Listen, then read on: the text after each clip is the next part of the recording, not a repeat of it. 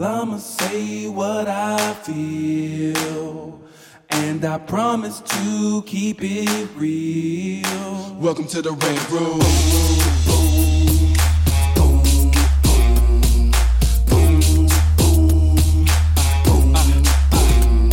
So you wanna be a rider? Well, you gotta be a rider till your fears are diminishing, the doubts are behind ya. It's hard to grind and the business got me stressed in the Rant Room. We let that shit up off our chest. You know the street nerd has got no time for no caca. Sass in class, yes, that's Mr. Bolakaja. Never have to guess when you're listening to Hilliard. He gon' bring more game than a shark playing billiards. It's all about the craft of screenwriting. It's exciting when you turn an outline into something enlightening. Your pen and words are like bullets in a gun. Write what you feel, say what you want. Welcome to the Rant Room. What's up, y'all? It's your boy, Hilliard Guest, and you guys are listening to the Screenwriters Rant Room, where we keep it real, we keep it opinionated, we keep it what, everybody? 2022.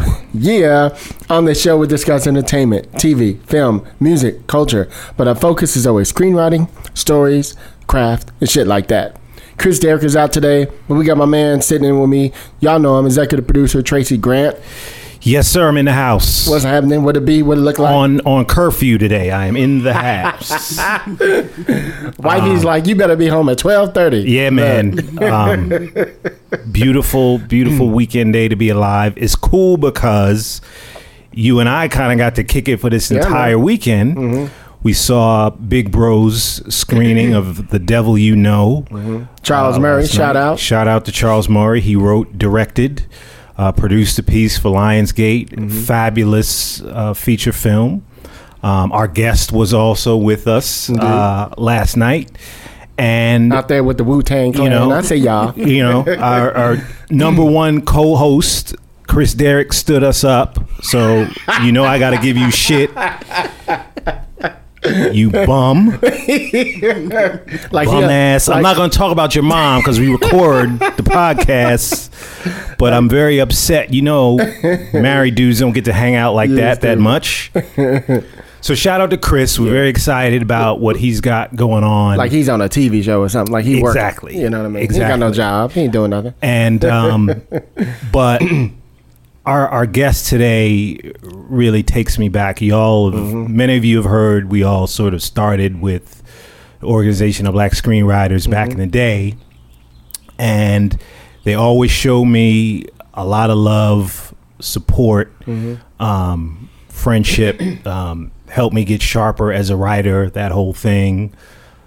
Sylvia Franklin, Jennifer Williams, the whole crew, Lisa Bolakaja, Renee, who we miss every day, Renee Rawls, the whole crew. Ron Covington, the whole Wu-Tang Clan. You know, and so at that time, I was blessed to get staff, get into WGA and all of that, and I kept coming to meetings, and it was a big deal.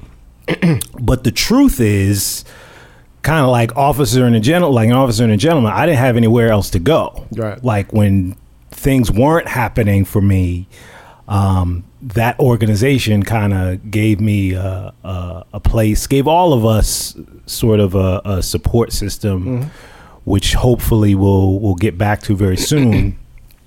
But this sister was one of those people, never an unkind word or negative word to say about anybody else, humble, kept working on her craft and wanting to get better, but always had love, always had support. She did an indie feature on her own, The Average American, and I was happy to go and sort of help out on her crew. Is over 10 years ago. I forget the year. Yeah, it's a long time ago. It's been a long time since I left you. You know, this is a sister who, you have people in this game who, when they win, it feels like their victory is your victory. Absolutely. And this is one of those people. So I'm very happy to have her here today. I told her, and we sat in here like you ain't even here. I told her that, like, it's going to be one of them ones. We probably going to be emotional, you know, all that stuff, just because we go back. Since like the early 2000s, you know what I mean? It's been, that's right. We've known each other over 15 years. It's been a long time, you know, for sure. So with that, if you guys are grown, let's jump into the show. I'm super excited. Our little sis, Kimberly Allen, y'all, writer, producer herself. You direct too, right? I did. Yes, I did. I did. Past But I tense will and stuff. one day again. Out here doing some big things. So proud of you, sis. Welcome to the show. Thank you so much. Indeed. Thank you for having me. I feel really, really fortunate to be here with you guys. I listen to y'all all the time, and I'm like, wow, I'm here. Exactly. See, I'm always trying to find people on the... I was holding it off because I kept hoping that something would happen with Ticker, and we just had the whole group on and everybody be on the mic. But I was like, we were having our Ticker meeting last week, and you said something, and I was like, why am I waiting? I'm just gonna bring Kim on the show. So I said, Kim, what you doing, girl? And look, come on Sunday. You were like, I'm free. You know what I mean? So yeah, welcome to the show. We appreciate you. We love you, and I'm somebody who really love smart people, as you all know, and you're a smart motherfucker. Okay, really. And I say that because there are some people, Tracy, when you're in rooms or when you're working with writers and filmmakers, some people take a long time to learn some shit. Yes, sir. You feel me? Kim, you tell her once, and she went back, studied it, figured it out, and brought you more stuff. That's a gift. Yes. Those people, when you're working on a project and you have choices and decisions to make and you got to do it quickly, people like that are a real asset, right. No doubt. Indeed.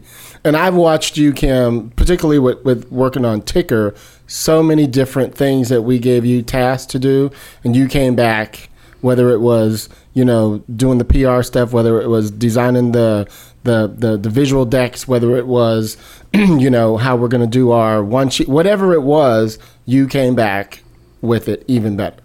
You know what I mean?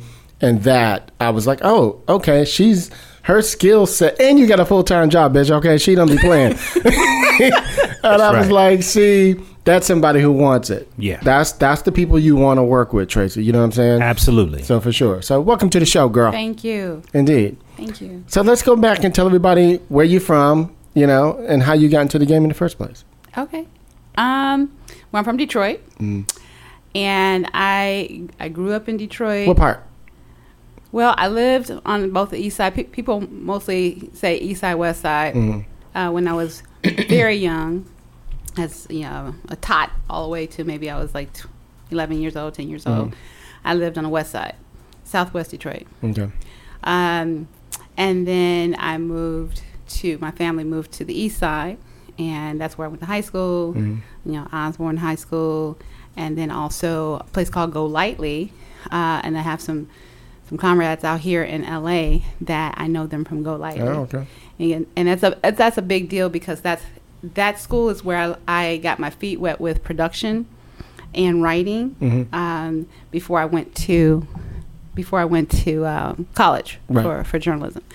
So, but I've always liked writing, even from my first time writing a story and getting a response was in elementary school. I had an assignment to write a story, wrote a story, and I saw the engagement. I saw my classmates really become engaged with the story, and from that point on, I wanted to write.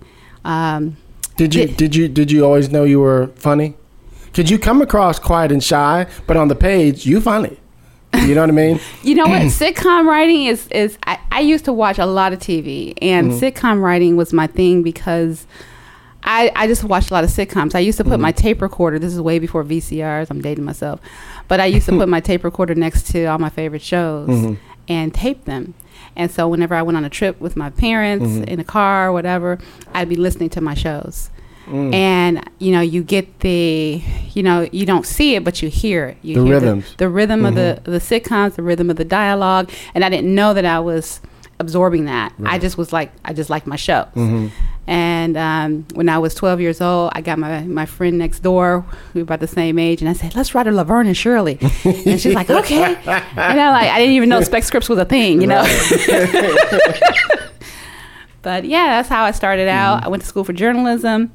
But it wasn't really what I wanted to do. I wanted to be more on the creative side of writing. Okay. Yeah. And what finally brought you out to LA? And how long have you been out here? I came out here at the end of '98. Okay. And Came out here. I started out writing while I was teaching. I used to teach at the School for the Deaf for 5 years, and I started writing a script there in Detroit. Okay. And I was trying to study it. And then one day, my family, I was married at the time, and my son was very young. He came out to LA, and that was my purpose, to come out to learn about screenwriting and get into that. Now, you were talking with Rich, my assistant, earlier about were you in Maryland? Where were you? You were somewhere in like the rural area, and he was in the military. Where was that? That was okay. So that was in the late '80s. I lived in Cascade, Maryland, which is a very, very small town. You know what that is, Rich?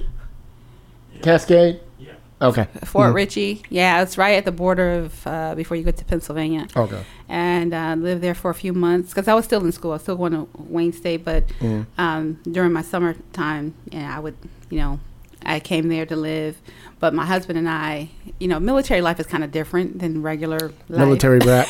Yes, I understand. I was a military wife, and sometimes we were living together, sometimes we weren't. We were, They'd be gone for months. Yeah, yeah. Sometimes we would be. You just be on the base by yourself with the kid or something. Yep, exactly. We went to Germany. I was over there. It was just it was a great experience being able to see different things, because sometimes when you live in a community like in Detroit, I have a lot of people that I know that and it's nothing against that, but sometimes you don't leave a place. It's a bubble. And when you don't explore other cultures and other places and other things, you tend to kind of think that life is the same everywhere. Right. But when you travel, when you visit, and you see different cultures and different ways of life, then you realize the world is bigger. Right. Yeah. And so you came out in '98, and you came here to be a writer? I did. How did you end up in the corporate world where you are now? I mean, was that just to survive, or you just had those skills that worked for that? Or well, I've done like a million jobs. Okay.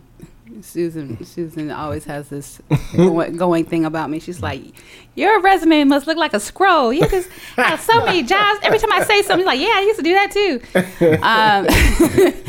But I was teaching there, and I came here, and I was like, I was going to teach here. I took the CBES, passed the CBES. Oh, okay. And I was going to teach. I wanted to teach the deaf. I have a. So you can do the. I sign. Oh, really? Yeah, That's sign. important to know. That should be part of your pitch. I do sign. You just never know. It might be useful. You know what I mean? It's a real skill. Yeah. Thank you. Keep doing it too. Don't stop. I sign sometimes at church. We have a sign language ministry, and before the pandemic, and I used to interpret, the music. Oh, that's good. I like that. Interpret the music. Wow, the music. Yeah, like when they would sing praise and worship music, I would sign, and we were streaming. Okay. So if we have people in the deaf community that are watching, I wanted to make sure that they can. That's beautiful. So, okay, good. yeah. See, I never. Did you know that? I had no idea. I never knew. That's important. No idea. That's good. That could come in useful. I have to. You know what? The deaf culture. I worked at Detroit Day School for the Deaf, and in fact, yesterday I was on a show called Storytellers, and we had to talk about a job, what our first day was like on a job that we remember. Right. And I remember my first day, walking into the Detroit Day School for the Deaf, and I was a substitute teacher at that particular school, so nowhere else, just there. And I would go from class to class and relieve teachers. And so my very first class was the kindergartner class. And now I didn't go to school for sign language. I just, like you say, picked stuff up, and I just went and studied it, at the library or whatever. And I had all these words I was ready to use. But the only words I was using was like, no, stop, wait, stop, no. Those kids. And it's only 9 They're kids. kids. That's what only 9 kids in the class. And I'm like, I can't control 9 kids. What's wrong with me? And they would literally close their eyes if they didn't want to know what you had to say. Oh, that's funny. They would close their eyes and basically like, I'm not listening to you. They figured it out. Interesting. But you know what? Graham crackers was the equalizer. I'm like, if y'all want some snacks, y'all gonna sit down. That's hilarious. And they were like little angels. There's a story in all of that somewhere for sure. I don't know if it's a script or short story, but hopefully you have that documented in some way. Was television always it for you? Like when we were talking about back in the day, I think there was a lot more separation at that time, like feature writers and television writers. It wasn't quite the way it is now. Right. So I'm curious about, and you were taping TV shows like on cassettes, I guess. So I wonder if it was always television, or you also movies wrote too. and did a feature. Movies too. Actually, my first script when I was writing in Detroit was a feature. Okay. And I have a friend, my friend Stephanie. She every time we would go to the movies, I would always come out just all hyped up, like, "Oh my gosh, that was so great! You know, I imagined a story like this, blah blah blah blah." And she's like, "I'm so tired of you talking to me about this." She's like, "If you really want to do this, you need to pick up and move to California." Okay, she's like, right. "Don't say nothing else to me unless you're gonna go move there." And then I remember saying, "You know what? I'm moving to California." I love And she stories was like like, "Oh, okay." So 98, you get here to Los Angeles. It's a big move. Like, walk us through the steps that you're taking over the years to kind of keep going. Well, you know, I remember I'm a person of faith. I'm a person that believes that your words mean something, and when you speak, you're either speaking life or death to your life. And I don't think that some people understand that. Like, the world that you're living in today is the words you spoke yesterday. And so I used to do certain things not knowing that it was leading somewhere, but hoping that it was leading somewhere. And I remember when I was in Detroit, just calling up UCLA and USC and Anschutz School of the Arts in New York and saying, "Send me your catalog. I want to see your catalogs on screenwriting."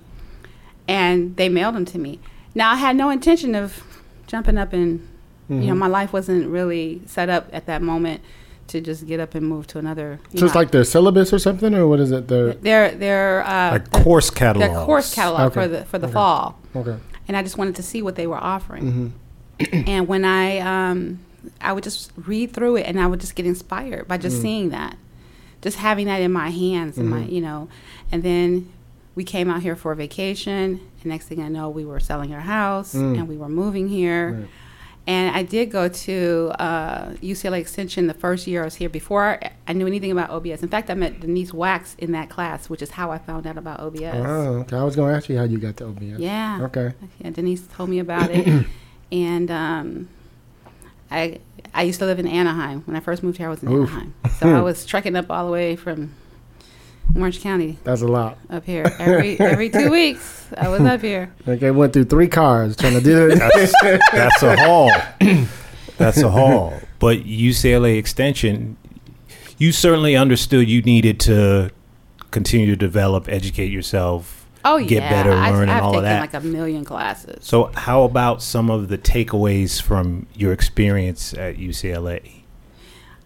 It was really great. I just felt this. I mean, I was working down in Orange County. I was getting off work and driving up to UCLA Extension. That's commitment. How bad do you want it? Anyone who yeah. doesn't know, like Orange County, south of Los Angeles County, it's a healthy Yeah. commute. It's coming always from where she was traffic. coming from. You going to do an hour and 25 Yes. easily. And all there's the time. always Yeah. traffic. Yeah. Yeah. I was doing that. I was getting out at 11 at night and driving back home, Oof. and then getting up the next day, doing my day job, and then Doing it again. doing it again. And I learned a lot. That was a feature writing class. And at the time, I was really kind of focused on features. It wasn't until I took a class. It was a workshop. I think it was Brenda Holly taught it. I'm not sure what year, but it was probably like 1999 or 2000.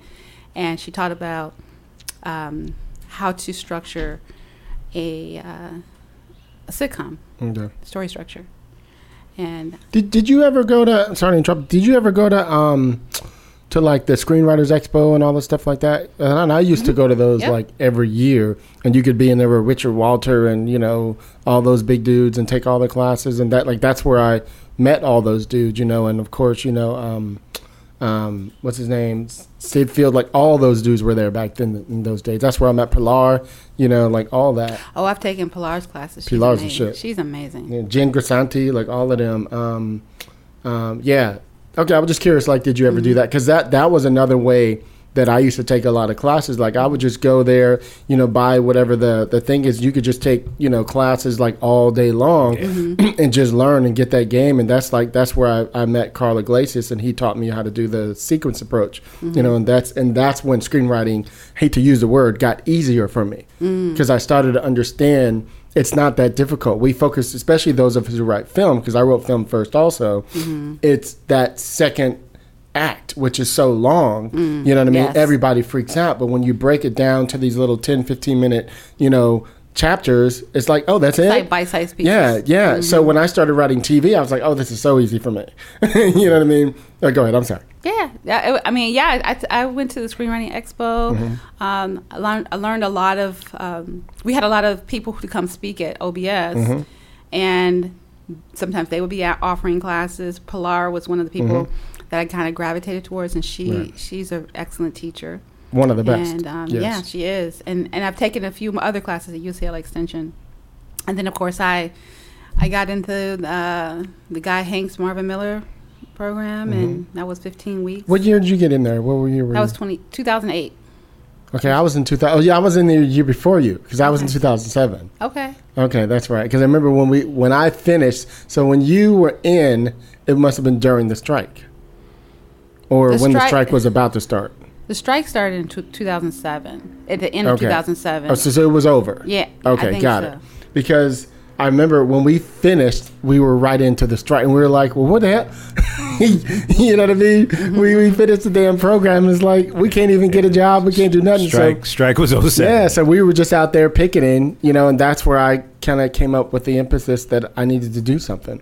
I needed to start my own company and do something. And it took me like a year or two to finally get it rolling, you know what I mean? But once I finally did it, that's when I did Troublesome. I was like, I need to be my own boss. I'm tired of waiting for Hollywood. And that's why I stayed in the indie world for so long, but great. I think the indie world, there's a lot to be said about that.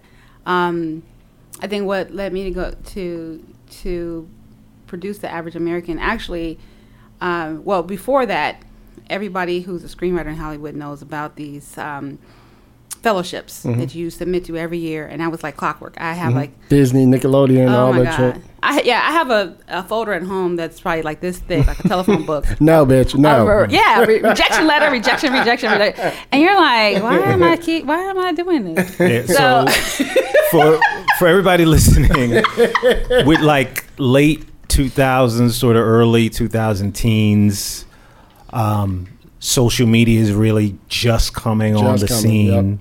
YouTube, what have you. Hilliard's indie short Troublesome, when he did that, the social media outlets were not as big and not as available as they are now. We had the internet for sure, but it was really about word of mouth and whatever push you could generate on your own to get eyeballs on your material. And of course, Hilliard had a real screening. It was at a theater. It was very well done. But it was a bit of a different time in that sort of like late 2000s. Yeah, it was 2010 we did that screening. Man. Yeah. And then, that film went and got critically acclaimed, thank God. That's what helped me. So here's the thing that I didn't say is we all know each other from OBS, but all three of us were also instructors, and we would teach. We would, whatever, like you taught, like how you made your movie, like whatever it is, here's how to write a sitcom, whatever. And we went on tour, we did all those things. And I started my company initially to focus on my projects. It was for me. But I did Troublesome, and I remember I was up there at OBS teaching everybody, like, here's how I made my movie, here's how I got the celebrity in it, here's how I got this production value, whatever it is. And people were like, dude, can you produce mine? You know what I mean? And that's how it happened. I did 2 of mine and 30 of everybody else's. You know what I mean? And that's what happened. Well, too, around that time is when we started having movie night. Right. We had OBS movie night, and I thought that was... I think it's like wildfire. It's just like once you see one person do it, you realize it's doable. I remember Zaylee Denver Slack coming and teaching on, film production. Film production. She had the steps, and she was encouraging to everybody, you can do this, she would tell us. And so that and seeing people's films and having a platform for people to come out and and watch your film, Right. it was very inspiring. Very, very much so. And that's kind of what Zaley did. Zaley and I partnered up for writing The Average American. And I had been, we have all been submitting to all these different things. And I think it was like that year, it was around 2004, 2005, I submitted to Disney. And it was like one of the first times I ever got a call back. And they said, I had written a specs script. And they were like, I think it was Everybody Loves Raymond. And they were like, oh, we really liked your script, and we would like to have you come and interview. So I interviewed on the phone first. So like out of 4,000 scripts, they interviewed 100 people on the phone. And then out of those 100 people, they interviewed 30 in person. So I was one of those 30. Yeah. But they only selected 12 people. Right. And so I did not get in. Submitted to the final cut, and then they were like, bye, Felicia. You were finalist. I felt like I was on the American Idol, so I'm getting booted off. So I was like, I called my mama crying. I'll never write again. Sometimes it's rougher to be a finalist and not make it because you get that first interview and you're feeling good. I'm not sure if it's rougher to be a finalist or to not even make the first cut. It was rougher. People were like, well, I've been in both positions. Yeah. Well, you got in the first time you went in, though. I had some good fortune. That's kind of how I squeaked into business. But I know what that's like. Is what I'm saying. Right. Yeah. It was rough. But you know what? Most people say, oh, you were close. You should. That means you're doing better. And I understood that. But I think at that point it became where I have to do like you. I have to do something that I have control over, and it's not to the fate of being selected because it's so competitive, and it's like, how do you make a decision from thousands and thousands to 12 people? Yeah. So that's when we wrote The Average American together, and it was such a crazy. This was crazy. I was working at the trash company down in Orange County. Okay, I've had a lot of jobs. So I was working at the trash company in HR, and I would get off work and go to Zaley's house, and we would be, co-writing this thing together. And I'm telling you what, now Zaley is a workhorse, and she has a big family. She's telling us when to do homework. She's like multitasking, and she got a newborn, and she, feeding the baby. Crazy. And then she's giving me notes on top of all that. Why she's doing all this stuff? Girl, I think in Act 2, we need to cut that last scene. I'm like, how can you even think right now? But you got to be a multitasker in this motherfucker. She was like, you know what? You should just shoot it yourself. And I said, I don't have any money. She said, set the date. The money will come. There you go. And that was like a faith move. Set the date. The money will come. So I did that. Set the date. And started acting like I had the money. And people start, when they seen it coming together, people donated their time, they donated resources, locations. My goddaughters flew out from Detroit to help do hair and makeup. Okay. It was really, have people donating. From what I remember, it was a legit set. Yeah. Like you had nice locations. Like you wouldn't know it was a shoestring or limited budget. Like that's good producing. The set was legit. Yes.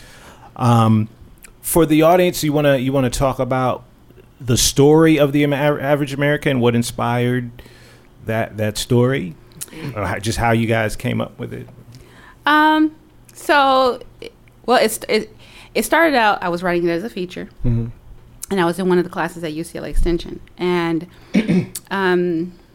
I like writing fish out of water stories, and I was looking at what was going on in America, and listening to, presidential speeches and just people who are in politics, and I felt like this disconnect between the average people in America versus the people who make the decisions for us. Right. And I'm thinking, well, you know what? If these people who are making these decisions had to live our lives and live how we live, and had the choices that we had, that we're limited, they have way more opportunities. Oh, yeah. I said, well, what would life look like if they had to live like the average person? Trading places, right? Trading places, yes. And so basically the premise of the story is it's about a president going from the White House to the poorhouse in 24 hours. And all the laws that he passed, he had to live with them. And it's a good premise. He ended up being with living with he basically got evicted from the White House, and he was like impeached, evicted from the White House all in the same day, and had to go live with a Secret Service agent's family, and the Secret Service agent's wife was not having it. She was like, I don't like them. Why are they here? They're in the garage. Hilarious. So it was fun. We had a lot of fun with it, and it went to several film festivals, and it even aired on television. It was through the African American short films. Oh, good. It aired in 100 markets on TV, and from there, I just began to work on other people's films. A lot of people from OBS start shooting their own stuff, and so whatever I could do, whether it was production assistant, first AD. I was first AD. I mean, it was like learning by. You learn a lot just by doing it. Even with The Average American, I lost my editor. And I said, I want to edit it myself. But I had no software, had no knowledge. I went to the Apple store and took a class, but I didn't even have a Mac. So I was writing everything down on a yellow pad. Literally, I love these stories. I was like in the Apple store in Sherman Oaks, like writing this stuff down. And then I went to my friend Earl, who... he has mad skills when it comes to scoring and audio and stuff like that. And so he was like, okay, I'll let you do this. And so we bartered. He was a single dad, so he gave me his computer, Final Cut. It took me a long time, a really long time, but in exchange I babysat his daughter for like 2 years. Really? Yes. Wow. Like anytime he needed a babysitter, I'm like, bring her over. So and she got her own kid to watch. So it's like you just had to do what you had to do. That's grinding right there. Yeah, but that's what I was talking about her. You give her a task and she sticks with it. I hate when I give somebody a task and they don't finish it. They're just like, well, I tried that thing and I was working on and I'm still researching. I'm like, you ain't even trying to do this thing. Well, that's a lack of self-awareness. Yeah. Like that person really doesn't get the challenges of getting something done and the fact that it's not always so easy, and us just showing up to do it does not equate to it getting done. Like there is real work involved, and that work isn't always without obstacles and limitations and things you have to overcome. And so anyone who's worked as a professional, and sometimes you don't have to be a quote unquote professional to have a professional attitude. Right. So if you're a PA or an assistant or whatever, you are still expected to not only complete the assignment that you're given, but anticipate problems before they happen, anticipate what your employer may need, think ahead, look ahead, all of that kind of thing. And so if that person's coming back to you talking about they're still doing research and what they still have to figure out, that person has some things to learn about, the work environment in general. Here's an example. I was talking to a friend of mine who's writing this book. Really cool book. I've known him for 3 years. He's been writing this book, right? And I don't think he's more than 2 chapters past what we talked about. So I said to him, I think it's time for you to put that aside. I said, what do you really want to do? Like, what's really moving you? And I said, every time we talk, all you do is talk about politics. I think you're missing a story in there somewhere. That's what's driving you. I said, I bet you if you find a hook on how to write something about politics from your point of view, you will finish it. That's just a story you think is cool. That's why you haven't finished it. You know what I mean? It's not moving you. It's not driving you. It's not, you're not sleeping about it and waking up in the middle of the night with the dialogue or, a moment or whatever. And I said, you need to find something. So he hit me up the other day. I got it. I'm 30 pages in. I said, I told you.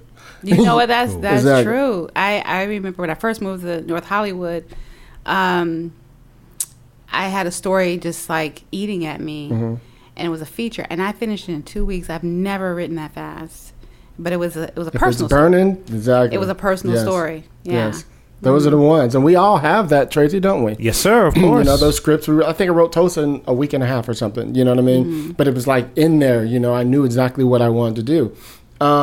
So OBS, all that stuff going on. So then you started like helping people producing their projects and ADing and all that stuff. And what I'm hearing is you took the business into your own hands, right? We all know how difficult it is. Okay, I'm not getting into Disney. I'm not getting into NBC. I'm not getting into CBS, whatever. Okay, but I can control. All my friends are shooting things. I can at least be working on things and growing and learning and whatever. So when I do my stuff, I'll be better, right? And this is what I'm always telling writers. They're like, oh, well, if it's not insecure, why am I doing it? Like, you could tell that's like, that's their thought. They like don't always say that. Yeah, it's not words. legit if it's not a big budget and there's trailers and whatever. Like, y'all ain't even. I'm gonna tell you something.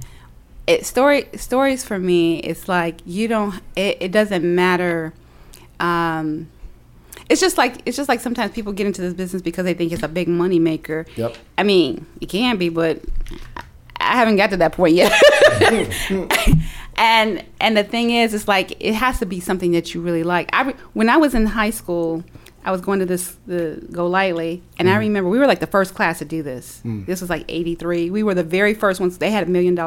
They had $1 million studio, and they had some really high end stuff. And it was for us as Detroit public school kids. This is what it was for. Wow. And so I remember talking to my teacher and they let me take some stuff home. Really? Yes. And it's like, that would never happen, later on. They had this up in the lock and key. But I remember talking him into it. I said, hey, do you think I can take this camera home for the weekend? And he packed it all up nice and neat for me. Really? I took that, and I was on the bus, okay? Hold on. In Detroit.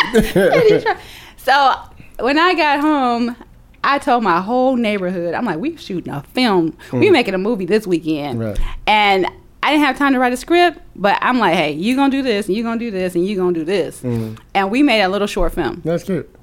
And it was like, that stuff, people out here are just, I don't want to say spoiled in a way, because they're surrounded by it. But in Detroit, you're not. It's like I was hungry for it. You have to work with the resources you have, too. Right. Which is actually, I don't mean to interrupt you, which is actually greater. And I'm always telling writers, I get emailed several times a week from people all over the world going, I don't know how to do this, I don't know how to do this. I'm like, girl, you in Utah, right, girl? You in wherever, right?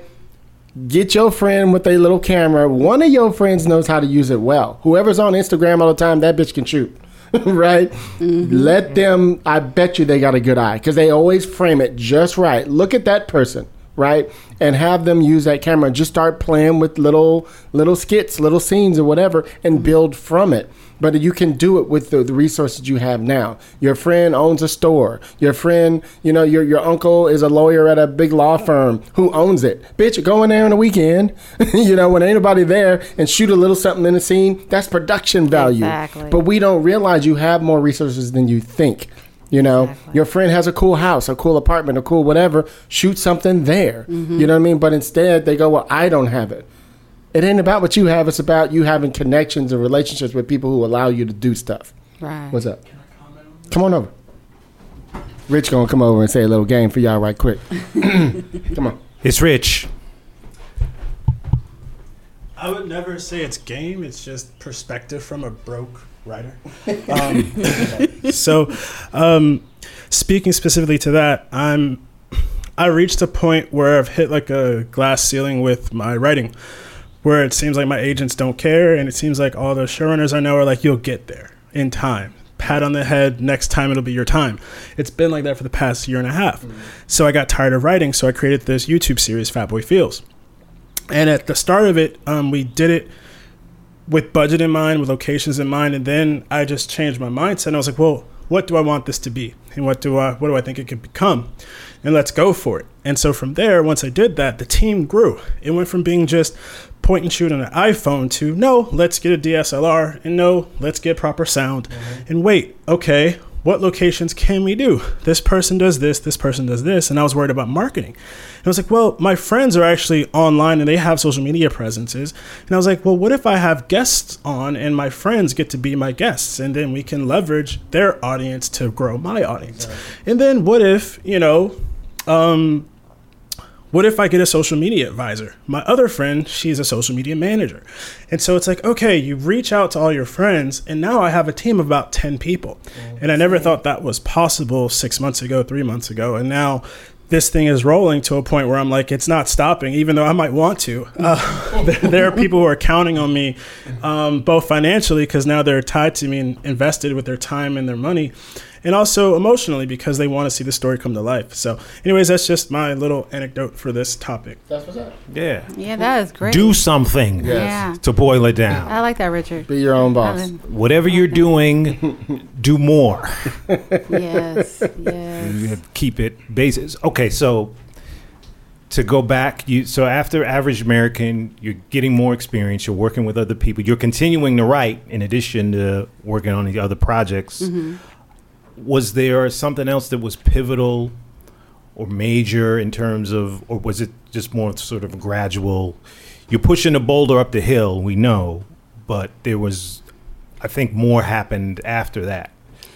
But I just think that it's just like I grow, with everything that I do, I grow. Every time I work on a film, I grow and I learn. And I just feel like it's important just to be involved with the process, just to be involved with people who are like-minded, creatives, and working with Hilliard and Chris and Willie and everybody on Ticker. Mm-hmm. That was another space that I grew and learned. Shout out to the Ticker crew. I'm sorry. Oh no, I was gonna say, well, let's jump to Ticker right quick, if you don't mind. Okay. So, well, I don't even know if you know exactly how it all came about, but so Ticker is this project that myself and Kimberly worked on 2 years ago, right? 2 years, 2020. Mm-hmm. It was 19. 19. Oh my God. During 2020 we did the writers' room. That's what it was. So what happened was Ron Covington and Willie, used to get together once a week and work on these projects. And eventually Ron was like, "Yo, Willie, let's do a challenge. I challenge you to write a little short film, and then I'll write something, whatever." So Willie wrote something, and Ron wrote something, and Willie's like, "Oh my God, he did it! I got to do something too." So he wrote something, and then they were like, "What if it was a series of these, anthology series based on blah blah blah blah?" You take it off, Rich? Okay, thank you. And so, and that's where it spawned from. So I came in late in the game. They were already in the process. They were like 3 weeks, a month away, something like that from shooting, right? Mm-hmm. And so they were about to shoot. And so Willie was like, "Hey, Hill, let's get together. Would love to talk to you, with the team." So it was Ron, Brian, Willie, and myself. I think it was just the three of us. Brian is the producer. Yeah, Brian Roberts. Shout out to them. And we were just talking about whatever, and I was just giving them game about things they could think about as producers and ways to get production value and all this stuff like that. And they just kept hinting, you'd be great to help me. It'd be really amazing if you here. And I was like, did they just talk me into producing this damn thing? So next thing I know, they sent me an email going, "Hey, we all talked. We'd love for you to come on board." And I was like, oh God. And I was like, okay, I'll do it, but I'm not doing any other paperwork. I'll help you staff it if you need to, but I don't have time, right? And so I was like, great, he's a great line producer. He can organize all the SAG paperwork and all that. I don't want to do none of that, right? And Willie was like, "Oh, we need some more women in here. It's just us four guys." So, of course, he brought in Kimberly and Mildred. I always forget Mildred's last name. Langford. And so they came on, gave us some perspective on the script so that we could twist some things. Remember, it's all male. We think like dudes. Yeah. You know what I mean? So Kim was like, "Oh, what about this and what about that and whatever." So we ended up making this project, and it did really well for us in the sense of how we all came together and made it as a team. And fast forward a few months later, Willie calls me, and we're having a conversation, and he's like, "Well, what are we going to do if we ever get called by, because we were starting to get some film festivals and stuff, and we won an award or two." And we were like, "Well, what are we going to do?" And I said, "Well, we need more scripts, you know what I mean? So we could be more prepared so that if a network is like, 'Yo, we like this,' we could be like, here's, the other 8. The season, right? Whatever, right?" Yeah. And so I was like, "Well, why don't we start a writer's room? I'll run it." Initially, we were going to do it here in the office, as you know, and then boom, here come the Rona. So instead of being hindered by that, we were like, well, let's just do it on Zoom. You know what I mean? So we did it for once a week it was at least 3 or 4 months. It went on for a minute. And we We ran that thing. Everybody had to write the stories, had to write their outlines, had to write, you know what I mean? Everything. And my thing was this, and Kim knows this. I just wanted them to come out better writers by the time we were done, even once a week. And I think everybody did. Mm-hmm. And you could tell from where people were, the way they were pitching at first, to the way they were pitching when we're done. They stuck with it and they were consistent. Yeah, to the way they wrote the outlines, to the way they ended by the end. You know what I mean? The scripts, where they grew. Mm-hmm. And I felt like everybody learned something. And that was my goal. That's awesome. You know what I mean? If I can get everybody to that point. Like, Brian wrote this dope script, but he didn't believe in himself. And by the time we were done, he was like, "Oh, I really can write," didn't he? Mm-hmm. And we were like, "Yeah, bitch, you can write." You know what I mean? And so it was like a lot of that. And like my assistant, she ended up writing 2 scripts, you know, but she still was learning as a writer, so we had to like reformat and group it and structure it in a different way. And she started to understand why. You know what I mean? So it was just a lot of like learning curves from everybody that I felt like everybody grew somewhere within that, you know what I mean? Yeah. Like, I felt like, for me, Kim in particular stepped up as the one who always had the ideas. So we would always go, "Kim, girl, can you come up with some?" Didn't we? Yeah. We were always leaning on Kim, and she would be like, "Boom, I got it," right? Yeah. And somebody would be trying to work on their log line, because I would say, "Give me a log line for the pitch." And they would always send it to Kim first so that she can correct him, you know what I mean, whatever. So people started seeing people had superpowers in the room that they could utilize.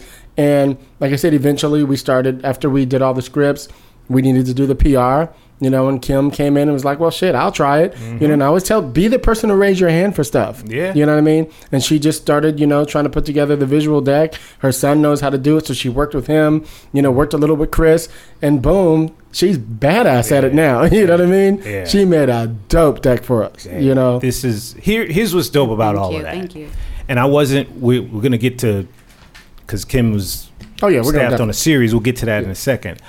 I knew about the Ticker project. I didn't have specifics, but I'd been on set to work with Ron's previous web project, which Brian was involved in. And, you know, that's my dude, Ron Covington, Willie Davis, you know, all my dudes. All OBS folks. Ron came and worked on my web series, PAing essentially early on. He did when he could. I wanted him back, but he had to go and do Ticker. Right. Similarly, I wanted Chris to direct. Chris was doing other things at the time. Right. So our paths were sort of crossing. But, you know, our support of each other, for people listening, is fuel for everyone. Right. Let me say it again. Our support of each other is our fuel. And KRS-One talks about this. Y'all know who KRS-One is. I don't know what to tell you. But if you shoot yourself. If Hilliard and I are in the hood, dead broke, right? And say Hilliard is a singer, and he's just like messing around, and he starts singing, and he sounds dope as a singer. And we're walking around the hood. Everybody's broke. As soon as I tell somebody else, you know, Hilliard can really sing, you know, he's dope. I look at Hilliard, and Hilliard starts belting out a tune. That's where you create value. Right. So before too long, we're going to go downtown and sing and get some dollars in the cup, or I'm going to keep telling people that Hilliard is dope, and the word is going to spread. Right. And from there, the opportunity is born. So we've always said, and we've always heard from folks who came before us, don't look up, look around, or don't just look up, look around. And that's kind of what we're all talking about. So that's beautiful to hear. And I can't wait to get behind Ticker in a bigger way. So Kim, tell us about the TV series. Yeah, how'd that all come about, and all that. How all of that happened. So I got a call from Kenny Young. I don't know if you know Kenny Young. I met Kenny and Carl Seaton I met them when they, like 20 years ago, probably, when they did, they came out to OBS and they showed us the film that they had done 1 week. And over the years, I would go out and support if they had a film or, you know, if they were doing something or a project. And so a few years ago, Kenny started, they had this group, or they have this group called Storytellers, and I ran into him and he invited me, and so I became involved with that. So you said yes to something? I'm sorry? I said yes. I was like, hey, yeah, I'll come and check out Storytellers. So we used to meet in person before the pandemic, and it was a way for writers and actors and just creative people to write stories and get ideas from each other and work together. Yeah. And so we started doing it on Zoom during the pandemic, and we could always bring our own personal material. Right. And so I would bring a lot of TV stuff that I was working on, you know, bounce it off of them, have them read it, and you know, they could see that I'm very passionate about television writing. And so out of the blue, I get this call. Kenny says, hey, I sold a show. And I'm like, oh, congratulations. And I would like for you to be one of my writers. Wow. And I'm like, are you serious? And it was so funny because it was like I had literally just picked the phone up and it rang in my hand. It was just like... Oh, that's funny. That's God right there. It was like I picked the phone up, it rang, and it was like, oh, Kenny's calling me. It's like, this is different. He never calls, you know, like this. But I started out actually as a consultant. They already had 3 scripts. And the room was already going. No, the room was not already going. Oh, he had already wrote 2 He had scripts. written the first 3 episodes. Well, he wrote 2, and we had another writer to have written 1, but they didn't have the room like officially yet. Got it. And so, because I know structure and TV structure, they come from more like film world, and he knew that I knew television, and so first hired me as a consultant to go through the scripts and to give them notes, and then eventually I got approved through the network to be a writer. And so we started our room. I would say it was like October of last year, late October, and there's 6 writers total, but the room would always have like 8 people because we had the producers. And so so we would break story. We each had a Can you say what it's about or what it's called and all that? It's called Cold and Windy, and it's spelled with a K, Kold. Okay. And it's Cold Times or X Windy, and it's spelled WINDY. And the story is a South Side of Chicago type story. So that's where it takes place, and hence the Cold and Windy. Okay. But it is a story, it's a female-driven story about a young lady named Malika who is, she's a drill artist. I'm not sure if you know what drill music is, but it's specific to Chicago. It's a derivative of hip-hop, but it is, it's basically music that is fueled by gang opposition to one another. And so these 2 women, Cold and Windy, are they rivals? They're not rivals. They are actually best friends, and they are both in the same group. Okay. And so what they are doing is that they're like climbing, you know, in popularity, and that lifestyle is intertwined with, you know, gang violence. It's intertwined with family problems, just different things that occur. And so Malika is trying to, you know, keep her son together because she has a young son. She's trying to get her life, you know, elevate herself, and it's a struggle to do that. Yeah. And her best friend, wants to keep life as is, and so there's the rival. And so if you can, you know how you say one movie meets another movie, it's more like because there's a lot of music in it, so it's more like maybe like a. So that's a lot of y'all budget then. Right? It's like Empire. It's like Empire meets Power. Okay. It's kind of that vibe. It's that vibe. All right. So, and it's, you know, female driven. So I really like it. I like the show. When you guys, can you say if you know when it's going to drop, or you could just say it's September? It's supposed to be like in the fall, around September. Yeah. Nice. Yeah. All black. All black. WeTV. Nice. Yeah. Awesome. And they just finished shooting. I had an opportunity to be on set for a couple days, and it was awesome. Tell us about your experience. Tell us about it. Just being there, you know, so most of the writers are from Chicago. Okay. And, you know, being from Detroit, it's still at that Midwest, you know, I still grew up in the Midwest vibe. I mean, it's not far. It's not far. A couple hours No, away. It's isn't not it? far. But most of them are from Chicago, and they just showed a lot of love. Mm-hmm. You know, the people on set, the people in the room. The room was great. You know, I had an absolute awesome time in the room.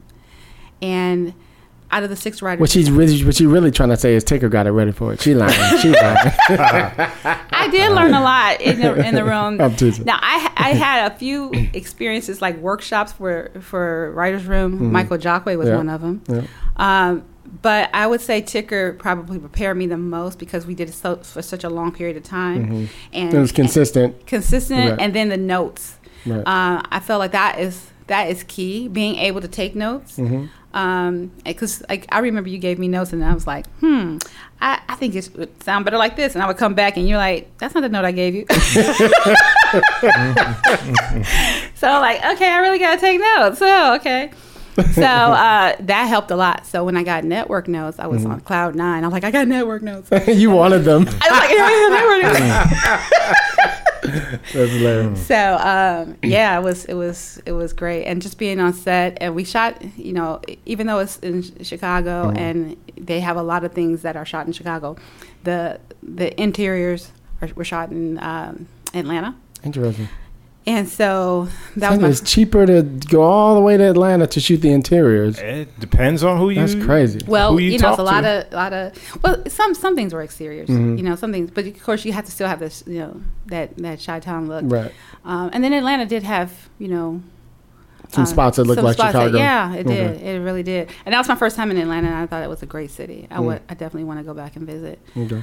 But Go back and shoot, girl. go back and visit. Go back and shoot. But everybody was wonderful. Everybody brought their A game, and I really, you know, it's only 2 female writers on staff. Okay. So out of the 6 writers, is 2 female writers, and we had a female director. No, good. Yes, Mm-hmm. yes.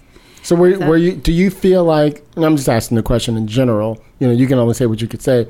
Do you feel like you guys were able to bring in, like, were the producers open to, like, you know, a woman might look at it like this type of notes? Absolutely. You know what I mean?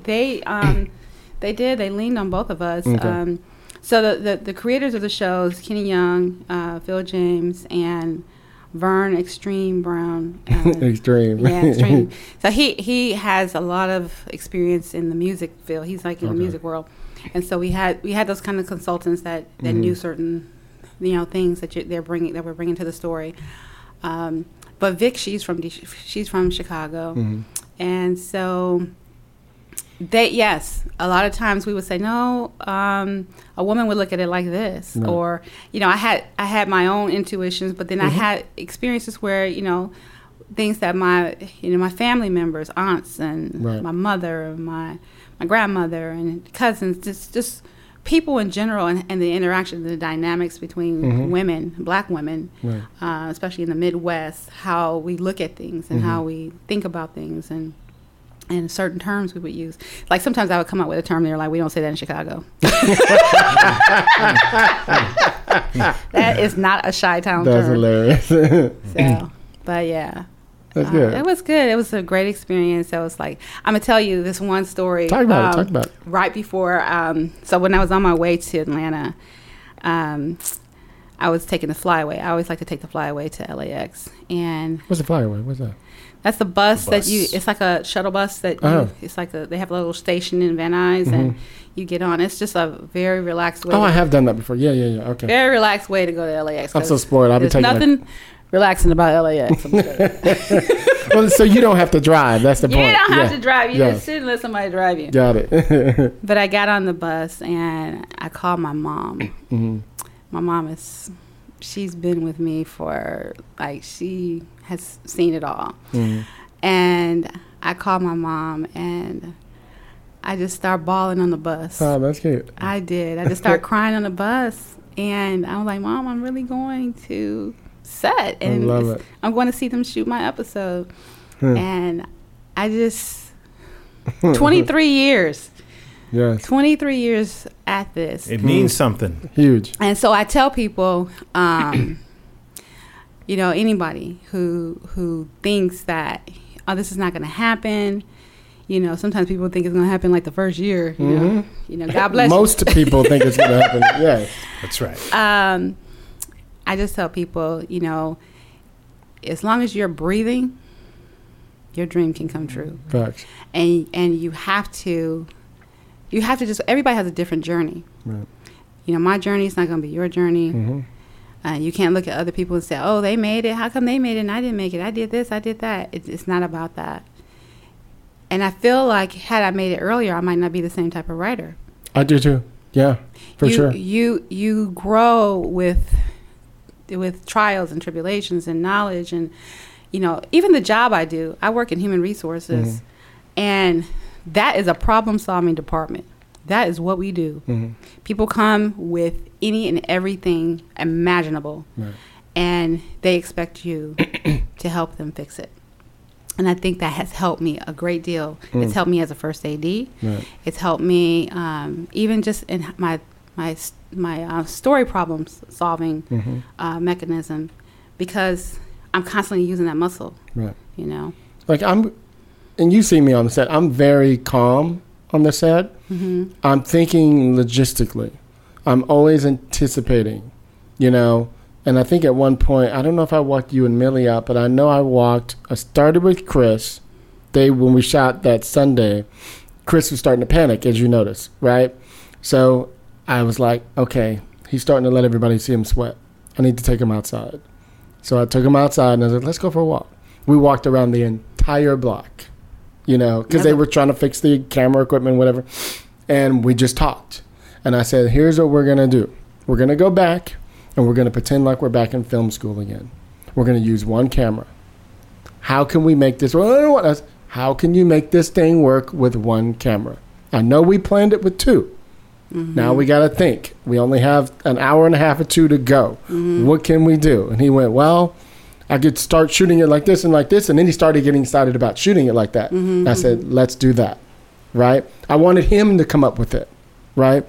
And so I gave him back the power so that he could do it himself. So then I took Ron out, and I took Willie out, and I took Brian out. And I was like, okay, here's what's going to happen. Chris is going to start this thing, and we're going to do whatever. But everybody's like, okay, they were all, you know, revved up. And I was like, okay, I got to keep everybody calm.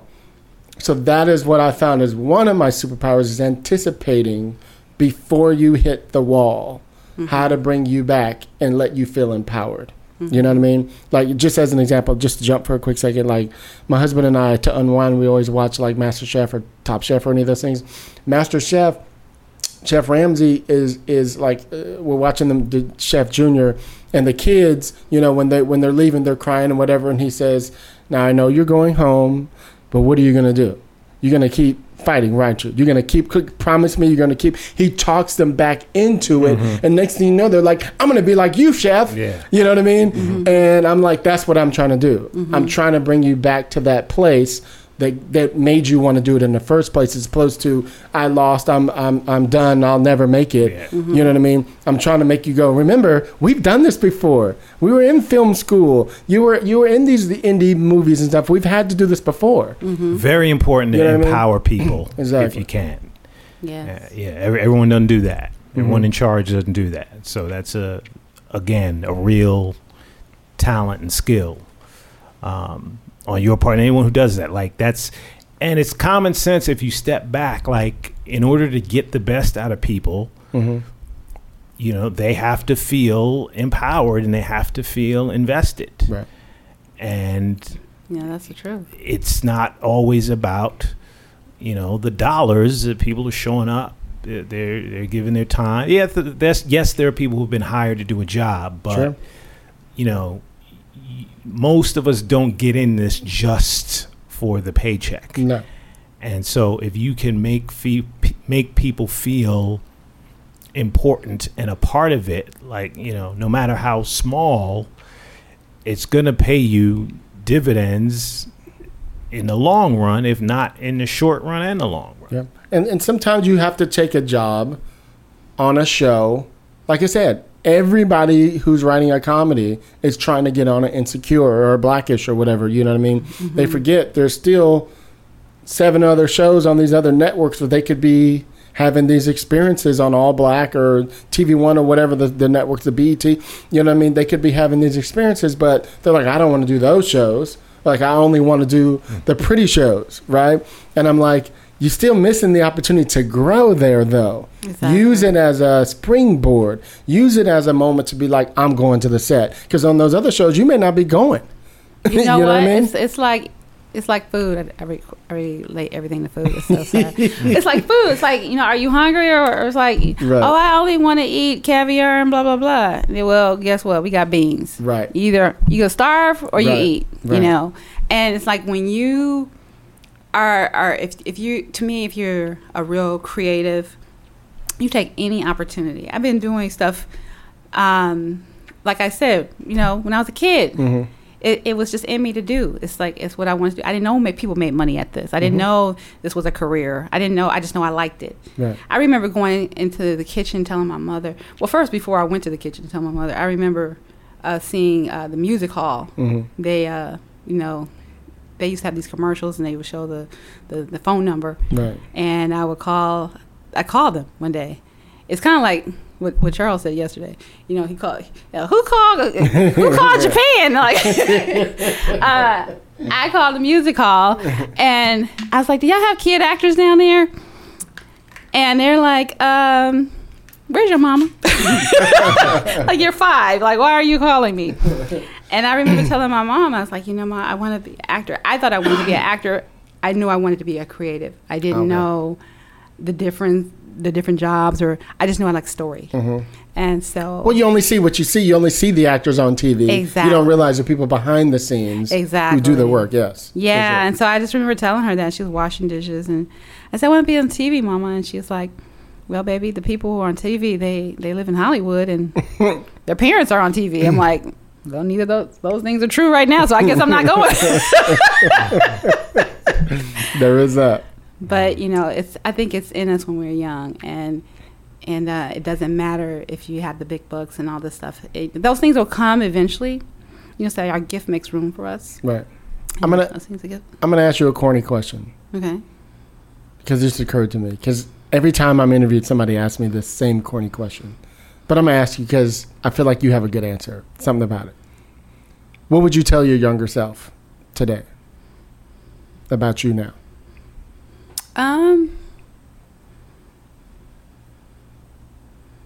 Don't lose hope. Don't let heartache or heartbreak deter you. There was a time I felt like leaving LA. Mm-hmm. I felt like I think we all been there. I felt like packing my bags. I'm, like, sure. I'm done. Yeah. But I would tell my younger self, don't lose hope. And I think the fact is, the process, the journey is part of the building process. Right. It's part of the creating who you are. All the things I've gone through, being a single parent out here, was definitely not easy. Right. Trying to make it right at night, and work all day. Yeah, work all day, right at night, and single parent, right. and trying to do all that, as well as encourage other people and help them, be a part of organizations, and then being a part of OBS. I was vice president for maybe like 7 years. Yeah, and that is a lot of work. I just say that it's a lot of work. I don't know how Jennifer did it for as long as she did it. Crazy. But yeah, it's just doing all those things. It gives you purpose, though. Yeah. Like I'm on, 6 committees, for God's sake, and 2 of them I'm the co-chair of, you know what I mean? But it's the purpose. Yeah. When you have purpose, you make time, for stuff like that. And I get inspired, too, by the Committee of Black Writers at the Writers Guild, hearing everybody's story, the panel, and Michelle getting up there, and you and her, and talking to us, encouraging us. And and just hearing people's journey. The thing I liked, and you could jump in on this, Tracy, is you were saying earlier about I was thinking about how later in life you got this opportunity, on your first, network show, right? I got my network show 4 years ago too, right? But I'd done other smaller network shows, right, that Hollywood wouldn't even count on a Go 90 network or some shit like that, where I was co-EP. They're like, yeah, we don't count that show. You know what I mean? And I'm like, man, I did 24 episodes. You know what I mean? Anyway, Yeah. so, but I learned a lot, right? I ran the room. You know what I mean? That's where I learned how to do that stuff. You know what I mean? So anyway, my whole point is I don't have regrets about stuff. Every blue moon that hit me, like, man, I wonder if I would have went to the left instead of the right. Like I had many opportunities after I finished the show to go right on to another show. But I was like, I want to freaking develop. You know what I mean? I don't want to go to another, story editor, executive. I want to fucking go straight to co-EP. Here's how I can do it. You know what I mean? I was trying to do that. And so I have no regrets about it, because I feel like what it did for me, by the time I got on my first real network show, so to speak, I was so far ahead, in what I knew. And I felt so empowered, you know what I mean? Imagine if you were on a show again right now. Of course. It's crazy. So that's why you're able to run your rooms, all that experience you have. Yeah, for sure. And you're right. Well, you were true to yourself, and people have to do that. Like, longtime listeners, new listeners, like, you have to have that honest conversation Right. with yourself and kind of what the goals are and how you're going to move. Mm-hmm. And many of us have that challenging moment, stumble as an obstacle or rejection or something went left, and you're allowed to be upset about that and vent and whatever, but you just can't wallow in it. Like, if you gotta take a minute, take an hour, take a day, but after that day you dust yourself off and you move on to the next thing. And you can't worry about your friend getting a big opportunity that you didn't get. Yep. Or this other person is on this show, or they sold this script. Like, you cannot, and it's only human to sometimes move towards that in a way, but you got to move away from that and focus on you and your content and your product, what you are bringing, your skills. And none of us are going to tell you that it's easy or that it's instantaneous. It's not that. But you can continue to build and get closer to the goal if you sort of keep all of that in mind. But I've heard many times, it's a microscopic budget and blah blah blah, and there are a lot of people who are not on broadcast or quote premium cable, and they're doing well. Yeah. And we've had those conversations. My former manager said it to me. You said it to me. It's like, you have a show on the air. It's on the air. On the air, buddy. Fuck these people and where it is and Yep. who they say and all of that. And it's like, so I take pride in that. I take great pride in what you did, going back to Troublesome. I take pride in the Average American. And when Cold and Windy hits, like, my people are out there. And so that's across the board. We don't discriminate and segregate. And we all know, we certainly know lots of people who are on big networks Yep. and big projects. But there's also a bunch of people who are now a bunch of unemployed writers because a bunch of shows got canceled. And there's a double-edged sword to that. Yeah. Like, yeah, it's nice. It's very nice to be on a network show with the network money and the network prestige, Yep. but it's a different thing. And if you really know what's going on, you should count yourself lucky if the showrunner comes in the room and says, we don't know if we're getting picked up or not, so if you all have other opportunities, you should Right. pursue those opportunities. Don't wait. Agreed. There's people who don't even get that. No. Yeah. So again, it comes with They don't want to lose you, so they don't want to tell you in case they do get picked up and you sitting there waiting for 4 months. or they're You know what just I mean? not decent in that way, Right, and they right. don't feel like they have to do that. Mm-hmm. And so, focus on what you're bringing, honing your craft. We said it many times on these mics. Get that ass power, as Quincy Jones would say, Right. meaning the ability to stay your ass in that chair until the draft is done. Yeah.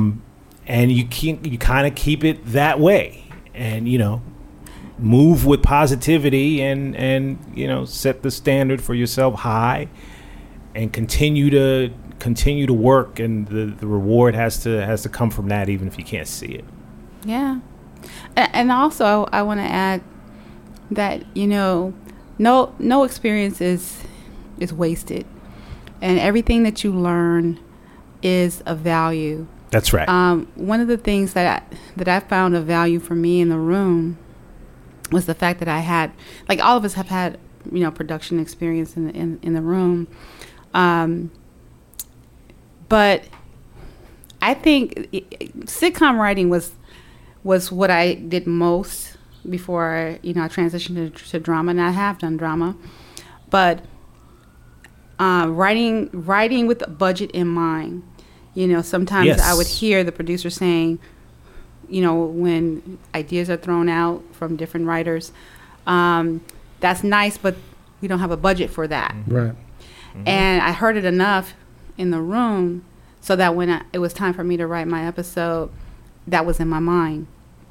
But that's you've been a producer, so you know how to think like that too. It helps. It helps. And so it's like knowing, okay, I want to keep this under a certain budget, so I'm not going to have like a big, explosion or something or something like that. It's just like, you think about that. And I got one of the most complimentary things is that, your script was a good script, and it was within budget. Mm-hmm. And It's important. that made me feel good that I was conscious of it when I was writing, and then it came across, and that someone noticed that. And it's the little things that you learn. The more advanced you get, and you start to understand how to write, you start to realize some things are just pretty because you wanted that set piece or that whatever, that car, that outfit, whatever it is, that then you start to realize, oh, she just needs to get to the door, we know she leaves, and we pick up with her walking into the next building. We don't need to see her get in the Ferrari. You know what I mean? You start to learn how to cheat it and imply that they got in the Ferrari. You know what I mean? You don't have to show the Ferrari, you just imply it. That's right. You know what I mean? Whatever. But there's little tricks that you start to figure out the more advanced you get. Start and the late, you leave early. Start late, you leave early, whatever. You know what I mean? If they say, I'll see you for dinner, you don't need to see them get in the car, drive to the place, go to valet. They just are sitting there at the table the next scene. You know what I mean? It's little tricks like that you start to go, I already told you I was going there. The audience is going to believe they're there next time. Continuity. Exactly. Yeah. So that's just that. Well, thank you, Cam. So good to have you, girl. Thank you. So proud of you. Congratulations. Thank you, Indeed. Tracy. I can't wait to see more. Hopefully you guys get a season 2, I'm praying for us too. God's will, you get on another big show too, and experience that. Yes. Yes. And like I said, shit's coming down the pipe, where if it all works out the way I hope, I'll be able to put my people on. That's what I plan to do. I was talking to Carl Seaton yesterday. I'm like, yeah, we're going to get you your show. You've been directing all these other people's shows. It's time to do your show. So, yeah. Carl's great. Mm-hmm. He is. It's dope. That's dope. Well, Thank you Cam. so much for having me, Hilliard. For sure. Even Tracy. It was. I'm glad old Tracy came times. through. Our pleasure. No, this is our sister. No question about it. Where you at, Kimberly Allen? Where can people follow you on Twitter, Instagram? On Instagram, I'm at Right On Girl, WRITEONGIRL, and on Twitter, I'm at Right Girl. I couldn't get Right On Girl there, so I don't know.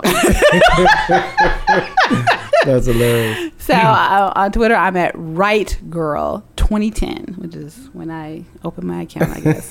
I wasn't pre-thinking back in 2010 about, Right. all these handles and how people were going to, I just got to put my name on there. I'm like, people are doing too much, all these weird But see, stuff. you have that kind of name. You have No, I don't. You have a cool name. I used to hate There's my a name. million Kimberly Allens. Okay, that's a good point.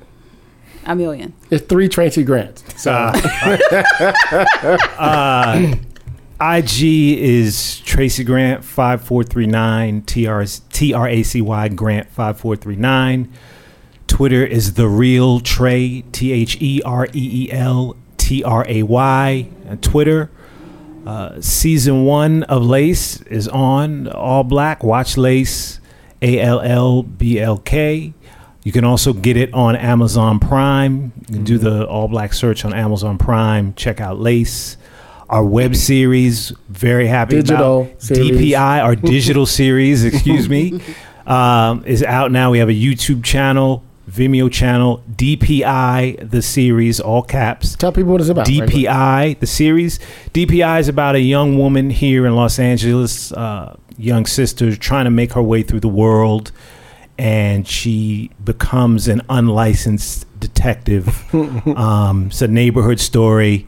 It's a missing girl in the neighborhood, and we don't know if she is a victim of trafficking, if it's an R. Kelly situation. It's a desperate mother trying to find her daughter, and she goes to our lead. Her name is Dee Jenkins, because nothing happens in the neighborhood that Dee doesn't know about. And so it's about Dee trying to figure out how she can monetize that and make something of her own life as well in a rapidly changing, gentrified Los Angeles. So DPI, the series, we appreciate your support. Again, it's on YouTube, Vimeo, DPI, the series, in all caps. Love to hear from anybody. We appreciate y'all rocking with us, and reach out anytime. I'm here. Exactly. Congratulations. I'm going to check it out. When you guys start the room for season 2, can you say? We cannot say. We're cautiously optimistic. Okay. But very, very grateful to have some content on the shelves out there. Yes, indeed. Take a lot of inspiration from the Charles Murrays of the world and everybody who kind of showed us how to do it and shared a kind word. Indeed. That's what's up. And I'm your host, Hilliard Guest. You guys can find me on Twitter at Hilliard Guest. You guys can follow the show. Screenwriters are on Twitter. Any questions, screenwritersrantroom@gmail.com. Please go on iTunes, Stitcher, Apple Podcasts, Spotify, whatever you listen to. We're all over the world. Give us a 5-star review. We need that for the metrics. Please go on our website, screenwritersrr.com. We got some t-shirts on there and stuff like that. Chris still needs to update the damn thing. But we out there, doing big things. He's still pretending like he got a job or something, like he just started last week. You know what I'm saying? Here's where I self-manage and don't talk about Chris's mama. Congratulations, Chris. Indeed. Proud of him regardless. The next 2 years on the show, he ain't got to worry about it. Bro, I love it. I'm happy for you, Chris, more than most. So He ain't listening to the show. Don't worry about it's it. coming from a good place. We are geeks. Want to hear you geeking out about film and being a cinephile. First chance I get. For sure. So everybody join with me. You guys know how we do it on the Rant Room. On the show, we keep it real. We keep it opinionated. We keep it what, everybody? 2022. Thank you, Kim. Thanks, Tracy. Love y'all. Peace. Thank you. Bye. I'ma say what I feel, and I promise to keep it real. Welcome to the Rant Room.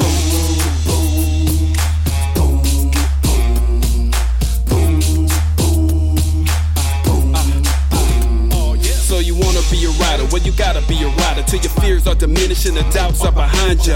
It's hard to grind and the business got me stressed in the Rant Room. We let that shit up off our chest. The street nerd has got no time for no caca. Sass in class, yes, that's Mr. Bolakaja. Never have to guess when you're listening to Hilliard. He gon' bring more game than a shark playing billiards. It's all about the craft of screenwriting. It's exciting when you turn an outline into something enlightening. Your pen and words are like bullets in a gun. Write what you feel, say what you want.